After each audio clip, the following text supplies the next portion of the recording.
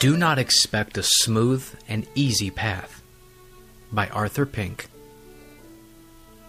Prosperity is often a mixed blessing, and adversity is far from being an unmixed calamity. Alternating spiritual prosperity and adversity is the lot of God's people on this earth. All is not unclouded sunshine with them, nor is it unrelieved gloom and storm. There is a mingling of both, joys and sorrows, victories and defeats, assistance from friends and injuries from foes, smiles from the Lord's countenance and the hidings of His face. By such changes, opportunities are afforded for the development and exercise of different graces, so that we may, in our measure, know how to be abased and how to abound, both to be full and to be empty. Philippians 4, verse 12. But above all, that we may, amid varying circumstances, prove the unchanging faithfulness of God and His sufficiency to supply our every need. Ah, my reader, if you are one of God's elect, do not expect a smooth and easy path through this earthly wilderness, but be prepared for varying circumstances and drastic changes. The Christian's resting place is not in this world, for here have we no continuing city. Hebrews 13, verse 14. The Christian is a pilgrim on a journey. He is a soldier called on to fight the good fight of faith.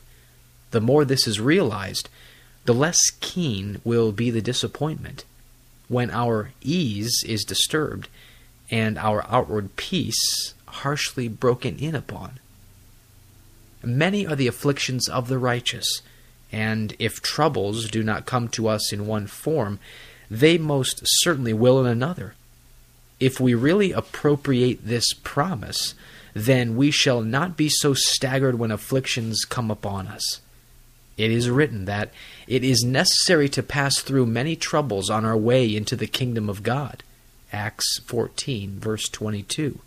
And therefore we should make up our minds to expect the same, and not to think it strange, 1 Peter 4:12, when we are called upon to pass through the fiery trial. Affliction, tribulation, and fiery trial are at times our portion here on earth. Changing circumstances afford opportunity for the development and exercise of different graces. Some graces are of the active and aggressive kind, while others are of a passive order, requiring quite another setting for their display. Some of the traits which mark the soldier on a battlefield would be altogether out of place were he languishing on a bed of sickness. Both spiritual joy and godly sorrow are equally beautiful in their season. As there are certain vegetables, fruits, and flowers which cannot be grown in lands which are unvisited by nipping winds and biting frosts, so there are some fruits of the Spirit which are only produced in the soil of severe trials, troubles, and tribulations.